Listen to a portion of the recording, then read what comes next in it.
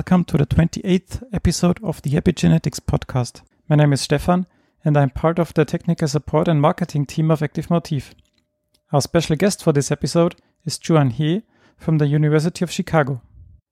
And I'm happy to talk to you now. Thank you, Juan, for joining me today. Thank you. Please let me quickly introduce you to our audience. You received your PhD at MIT in 2000, and then you went on to Harvard University to do your postdoc. In 2002, you became assistant professor at the University of Chicago, and in 2008, you became associate professor there. From 2012 to 2017, you were director at the Institute for Biophysical Dynamics, and in 2014, you became John T. Wilson Distinguished Service Professor. And you're still at the University of Chicago today.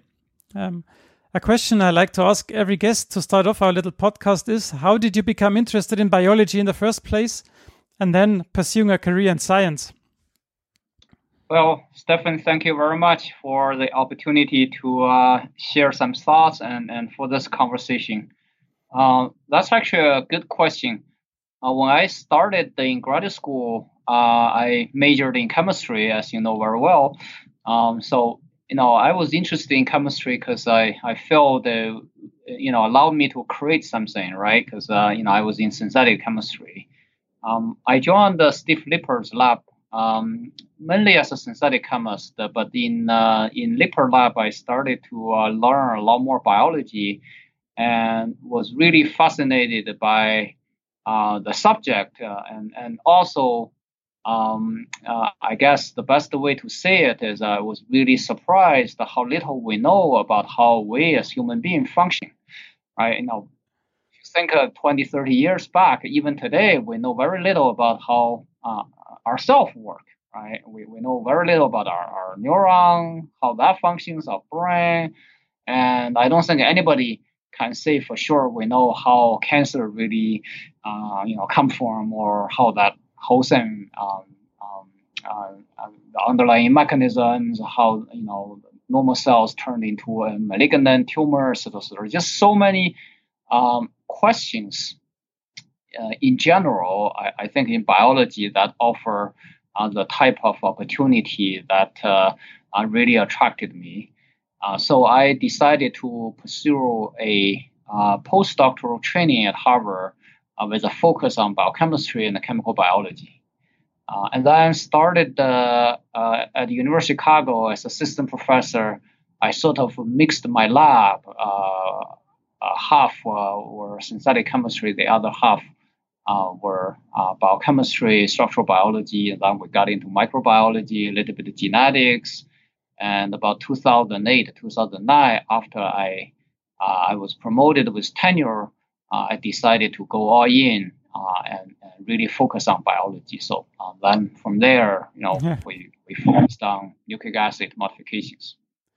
So as you just mentioned, areas of your research include DNA and RNA methylation, and a search in PubMed results in 373 papers with your name on it. For this interview, I want to start with RNA methylation and epitranscriptomics. What is RNA methylation? How did you get into it, and how does it work? Yeah, that's another very good question. So I will have to answer it from two different perspectives. The RNA modifications been known for over half a century in a way. Start from 1950s, people realized there's pseudo-use and other modifications on RNA, cytosine methylation, right? And later on, people found, of course, abundant modifications on ribosome RNA, tRNAs, on messenger RNA. There were lots of work on editing, cap modification, poly-A tail. But the type of modifications my lab has been working on is internal modifications, such as N6-methyladenosine or M6A. That was discovered back in 1970s. So there were all these early pioneering work, but as we know very well that the molecular biology and all the modern tools were not available, right? Molecular biology cloning were only available in 80s or 90s. Then sequencing, mass spec, everything become available in the last 2 decades. So really, I think the technology advance really allowed us today to look at the RNA modifications and the exact function. And from there, we can look at the genetics, biological function, associated with disease data. Really, the technology advance, just like in other fields, right? The imaging, sequencing, mass spec, enabled breakthrough in many biological directions. And RNA modification is one of them, right? People know it's important, just like other biological problems, but it was really enabled by the rapid advance of biology technology. Now, myself, I worked on DNA damage repair when I was a postdoc. That was my background. And then when I started as assistant professor at the University of Chicago, I sort of mixed the synthetic chemistry with DNA damage repair.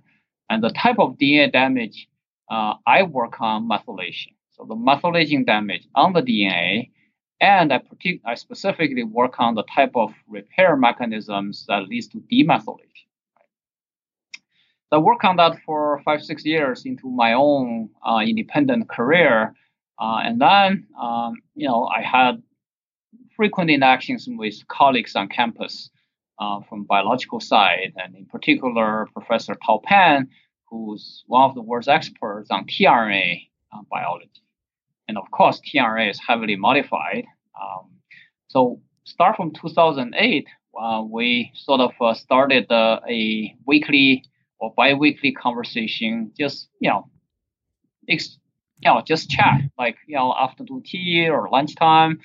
Sort of, I was a little lost what to do next, and Tao, of course, was very generous. We just started to through ideas of RNA imaging, synthetic biology part of RNA, the tRNA, biogenesis, etc., etc. And we eventually decided that we should work on RNA modifications because it feels like so important, so prevalent in biology. There's 100 back then, 140, 150 modifications now in all RNA species, and really very little was known about how RNA modification could broadly regulate gene expression, right? There were a lot of studies showing RNA modification is important for biogenesis, function of particular individual tRNA, ribosomal RNA, but there was very little back then known about how a modification could affect the fate of a messenger RNA and could come back to affect the fate of the cell, for instance, right? In that sense. So in 2008 and 2009, we started this subject, and then my lab got, I guess, pretty lucky. We discovered the first RNA demethylase. And then in 2010, I wrote a commentary suggesting this is a really interesting field of biology that with modern technology, study it. Just like DNA damage repair, when we study DNA damage repair, we use structural biology, we use mass spectrometry, etc., etc. And then when we study DNA epigenetics, which I was also working on, the same tools were available to study RNA modifications.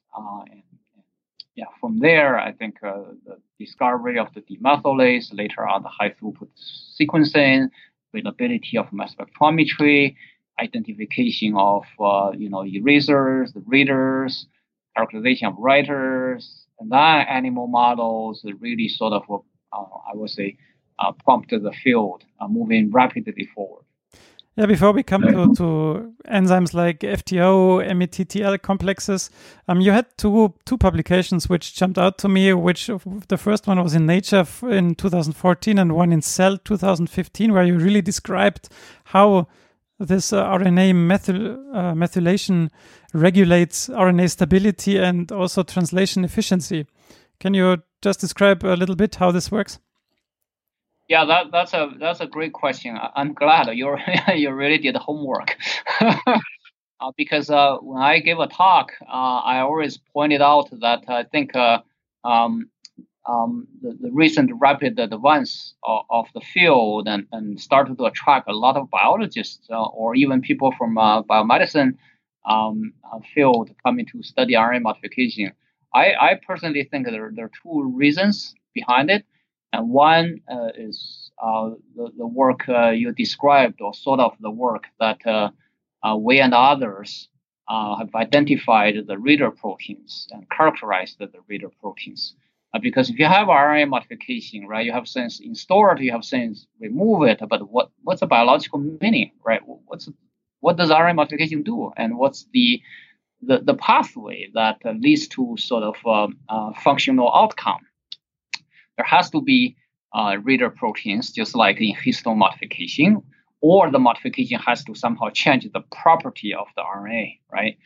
So along that line, the 2014 paper done by former grad student Xiao Wang, who now has her own lab at Broad Institute at MIT, really put forward the first pathway and mechanism how RNA modification is recognized by the cellular reader proteins, in this case YTHDF2, hundreds to thousands of methylated RNA specifically recognized by YTHDF2. Then YTHDF2 sort of channel this modified RNA to cellular RNA decay machineries to accelerate their decay, right? So this is just not one RNA, there's a group of RNA. The decay can be coordinated through YTHDF2. That offered a pathway or inspired us to think that RNA modification is a mark. One mechanism or one function of RNA modification is a mark to group tens to hundreds of RNAs for coordinated regulation. Right? If you decay one RNA, you can use a sequence or whatever. But if you decay tens to hundreds of RNAs at once, and we only have 20,000 mRNA species. Well, we have more isoforms, but let's say we have 20,000 genes. In general, 20,000 transcripts describe each genes, maybe more with different splicing isoforms. In different biological processes, we need to group these RNAs differently. So modification provide a dynamic mark, right? In one process, you group this set of RNAs. In another process, you group another set of RNAs because you have this reversible mark. Mm-hmm. So that really inspired that idea. And then the 2015, again, Xiao Wang and former graduate student Boxuan Zhao teamed up and worked out this translation regulation mechanism as well. Now, I also want to say that a work from my colleague Tao Pan, published in Nature, showed another way how RNA modification could impact biology. It's called a structural switch. So the presence of modification can destabilize secondary structure. Once you change secondary structure, you change the property of that particular RNA. That this can be a grouping effect as well. And later on, other people, like Howard Chan and others, did structural mapping of RNA. Indeed, show that when you have a modification, right, there's less structured. And I think people from Shubin Chen and others showed that modification is a way to eliminate secondary structure, allow better translation. So that sort of, I hope, answered your question. So when we go back to 2011, there you and your team published a paper, again in Nature Chemical Biology, titled N6-methyladenosine in nuclear RNA is a major substrate of the obesity-associated FTO, essentially describing that FTO is an eraser protein of the RNA modification, M6A. How did you approach this this question at that time, and what did you find about the function of FTO? Well, that's another good question. The answer can be long. Let me give you a long version. So FTO was a really interesting gene. So I think in 2000, I might be wrong, in 2006 or 2005, or maybe even earlier, there were 3 science paper and maybe Nature Genetics. There are several groups in Europe and elsewhere did a large scale of studies to analyze association of gene variants with obesity and diabetes, type 2 diabetes, right?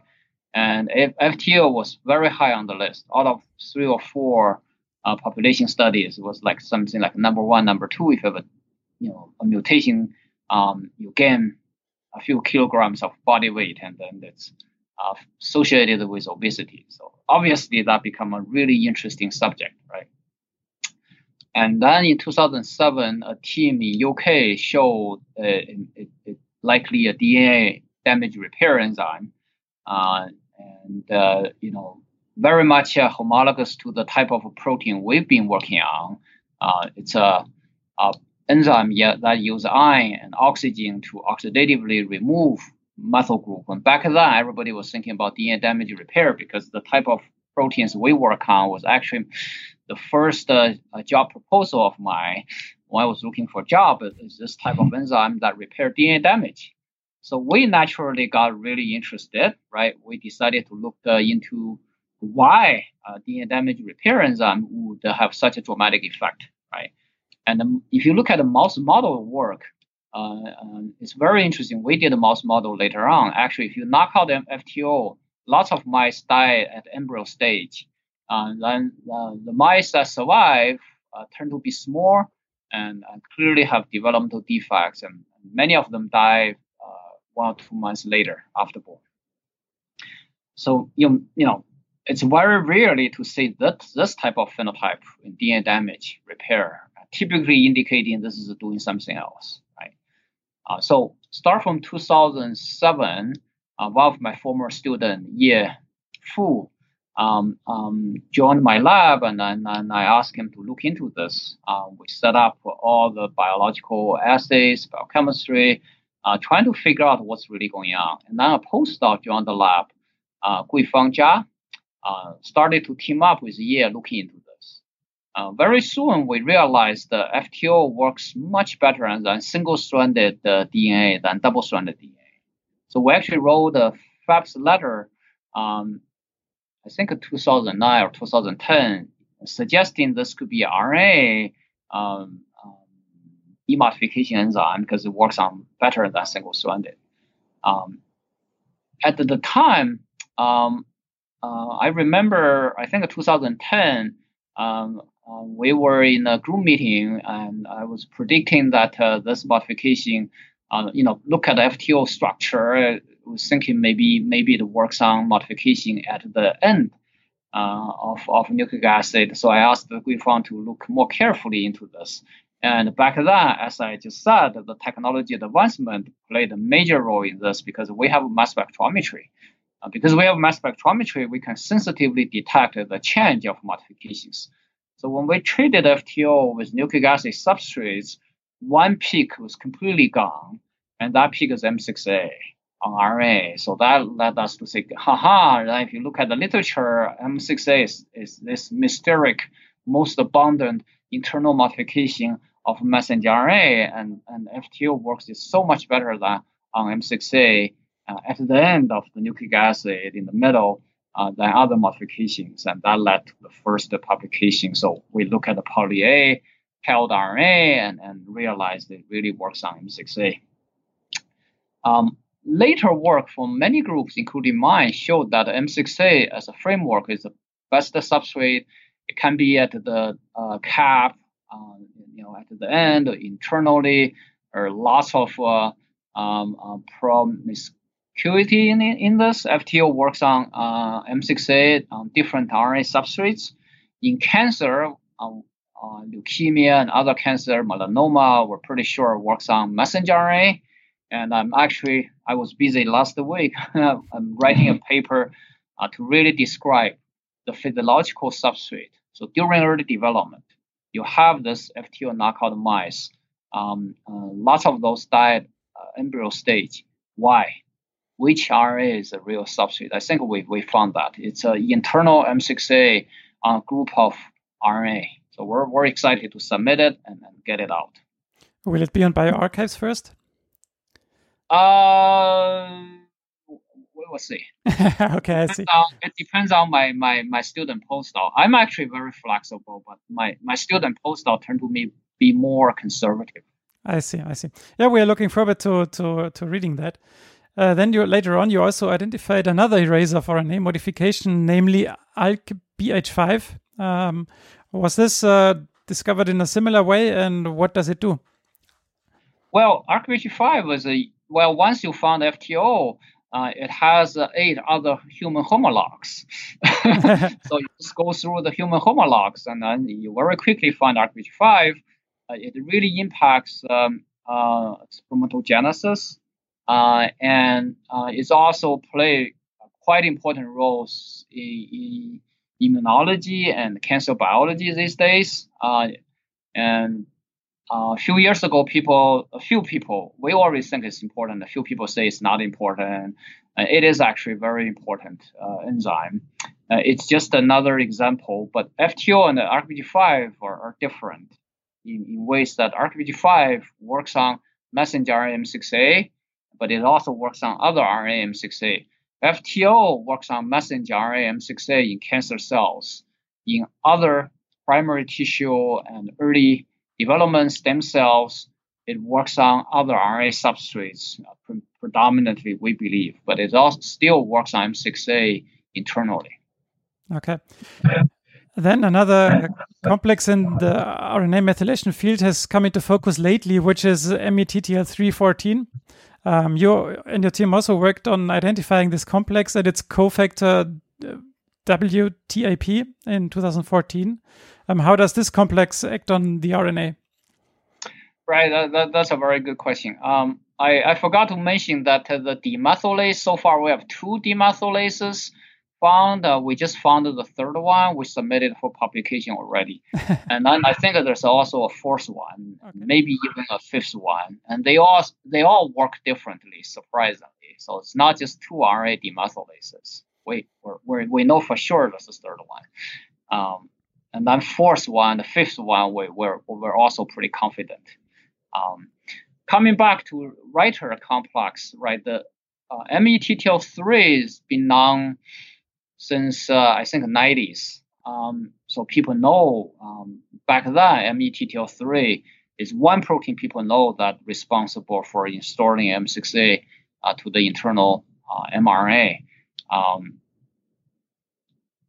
Here comes the second part that I think really drove the development of the field, is that when people make knockout mice of these writer complexes, they're embryonically lethal. It turns out if you get rid of RNA methyltransferase, which is probably the most important player, because this is responsible to install the RNA methylation to messenger RNA, right? And most cells stuck at the embryo stage, right? The importance suggests it's probably regulated in a complicated way, and as you just said, it's actually 1000 KD complex. The core is METTL3 with METTL14 with WTAP. WTAP may or may not be part of it in some biological processes. Even METTL3, 14, do they really form complexes in most of RNA methylation? We're not sure, but they are probably responsible for most messenger RNA methylation, and perhaps methylation of some other RNAs as well. Now, this complex has many other factors attached to it, and we believe these factors are responsible for specificity, which transcript is methylated, where, etc., etc. So it's a very complicated system. And to us, it's still a black box, right? We had the science paper we published this year. We show that this METTL3 also install chromosome-associated RNA methylation that regulates transcription. So instead of post-transcriptional regulation of messenger RNA, the same complex or maybe a different version of the complex also regulates transcription. So it has so many roles, and it makes sense. It's very complicated, and then we know very little about this complex.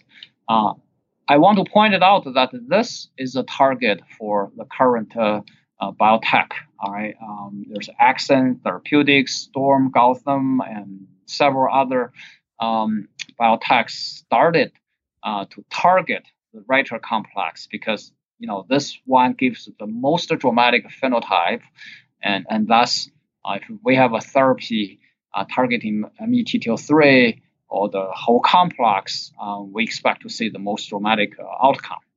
In which diseases does this complex play a role?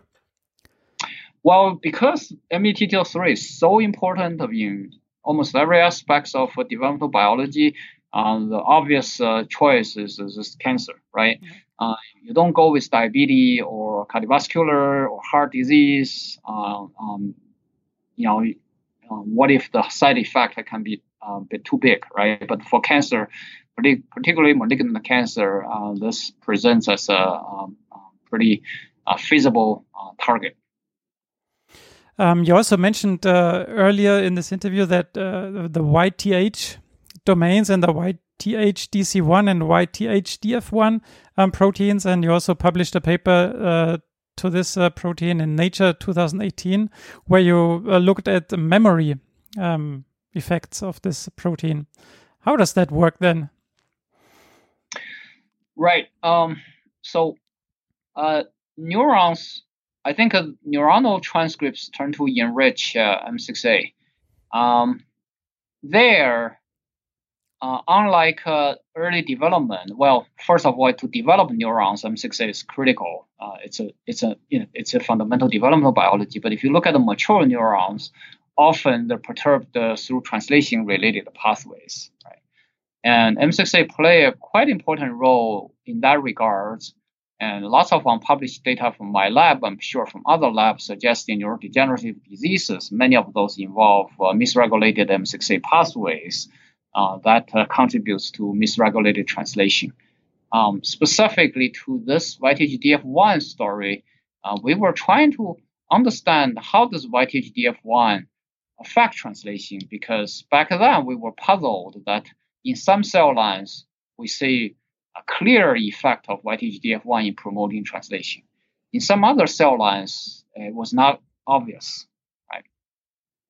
So we used the neuronal system because we realized when we knock out YTH-DF1, these mice are fine, developmentally perfectly fine. However, they have learning and memory defects, right? So we looked into this. We spent actually 2-3 years on this until we figured this out. Well, with our collaborators, neurobiologists Tao Zhou and Hongjun Song, Xiaoxi Zhuang, and others. It's really a collected efforts that inspired each other, because it was a black box until one day we realized the stimulation induced. So when you have a YTH-DF1 sits there, it doesn't do much in hippocampus neuron, but when you have a stimulation, it somehow get turned on, right?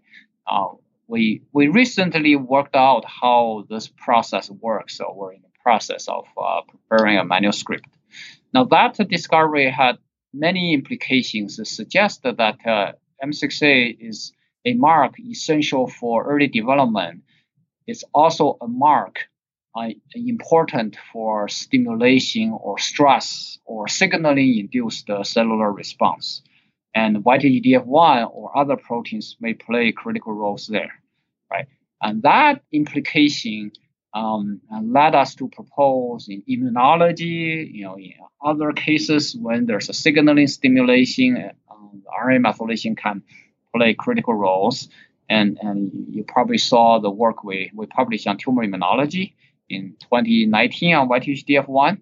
And there, with former co-workers Michelle and Dali and collaborators here, Ralph Wassenbaum and others, we show that the M6A play very important roles in tumor immunology, right?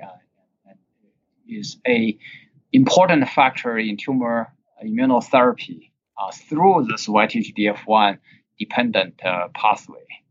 And I may add that we and Michelle have lots of unpublished data really show the importance of M6A in tumor immunology, immunity, and immunotherapy. And you will hopefully write this together very soon. Another question that now occurred to me is when we talk about M6A in the context of learning and memory, and the time scale on which it acts must be very, very fast, right? I mean, if you create a memory, it must be very fast acting, or am I wrong in this aspect? Right, that's a very good question. So essentially, when you have a learning and memory, or if you have other, say, immunology or many other pathways, it's a kinase, right? Typically, it's a kinase induced. You have a calcium, kinase, etc., etc. So yeah, we worked out that it's a kinase induced process that leads to phosphorylation of RNA binding proteins, and that RNA binding proteins will gain or lose RNA binding affinity. Then led to sort of overall state change, right? So when we talk about learning and memory in that particular case, in neurons, we'll talk about localized translation. You have mRNA somehow close to the synapse sites.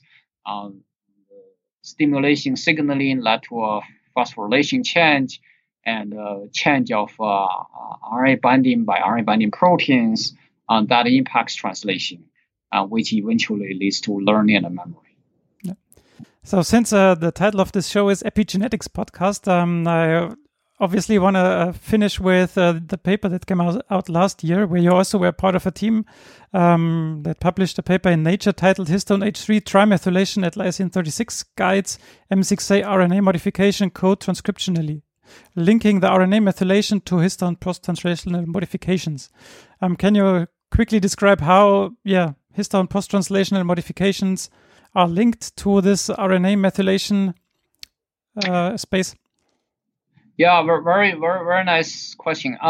So there were two ways to approach this. One way was described in that Nature paper, in which if you look at the distribution profile of M6A on transcripts, and then you ask what kind of genomic features that overlay best with this generic M6A distribution. It's K36 trimethyl gene body, right? And then you're like, okay, there must be some connection. Another way to connect this is we have a Nature Genetics paper coming out where we did a QTL study. We sequenced the 60, 70 human lymphocyte cells, and then we look at the variance and association with M6A. And again, the top one come out is K36 trimethyl, right? So there are two genetic ways, all reach the same conclusion that K36 trimethyl is a mark that is important for M6A installation. So the way it works is actually the METTL14, the other critical part of the methyltransferase complex, can actually get recruited to the K36 trimethyl site, right? And that brings the methyltransferase complex to gene bodies and to 3' UTRs where there's a lot of K36 trimethyl, right? Now, that explains one feature of M6A distribution, but it also leaves a lot of questions. For instance, it probably explains 50% of RNA methylation distribution, but not the other 50%, right? We still don't know why methylation occurs to certain transcripts, but not the other, right? We still don't know why methylation occurs to 5' UTR, right? Because there we don't really see a predominant K36 trimethyl, and we don't know why long exons are methylated but not short exons. But it does really answer one question: is why M6A is distributed through coding regions to 3' UTRs, right? Through this histone connection.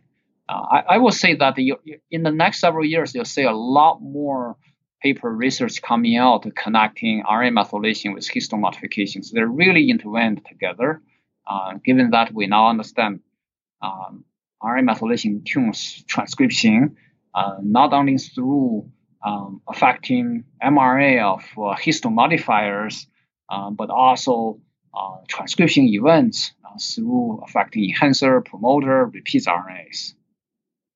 So to finish up this interview, I have two more general questions. The first one being, did you at one point of your career face the situation that you have reached a dead end, or did not know how to proceed to unravel a question that you ask yourself?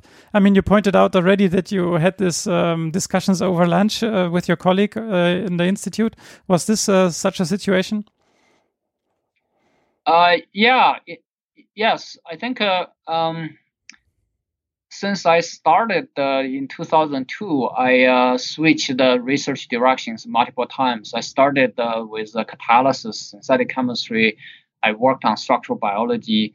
I spent 5, 6, 7 years really working on microbiology, on pathogens, Staphylococcus aureus, Pseudomonas aeruginosa. I looking back, I think that the key was, I love all these subjects, but I was also trying to look for a subject that I have ownership myself instead of just following people's footsteps. Not really. I think some of the work, I think we were pretty original, but still, I was trying to say if there's a field I can make an impact,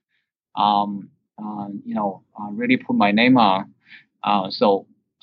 Yes, in 2008, I was tenured and I supposed to do something else. I was a little. I think I was going to work on DNA epigenetics. That was pretty sure. But I was a little unsure. Would that be it, or there are other things I could work on? So I was really, I'm really glad I picked up RNA modification, and in fact, in 2008, 2009, completely closed my catalysis synthetic chemistry lab and focused on chemical biology. That was a good decision for me. There are people outstanding in catalysis they should pursue. Everybody has their own sort of expertise and their own sort of programs to develop.